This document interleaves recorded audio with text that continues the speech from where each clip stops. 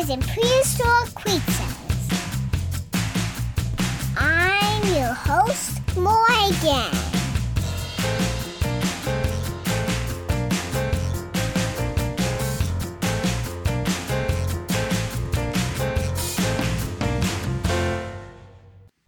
Hi, it's Morgan again, and today I'm going to teach you about Yi. Yi holds a special dinosaur record. Can you guess what it's for? It holds the record for the dinosaur with the shortest name. Just 2 letters. Yi was a tiny, little dinosaur. It looked like a cross between a bird and a bat. It had feathers over most of its body and a pointed beak like a bird. But it also had bat-like wings with flaps of skin between each of its fingers, like a bat. They only found one Yi fossil in China, but that fossil was so detailed. You can even see its feathers and its teeth in the fossil.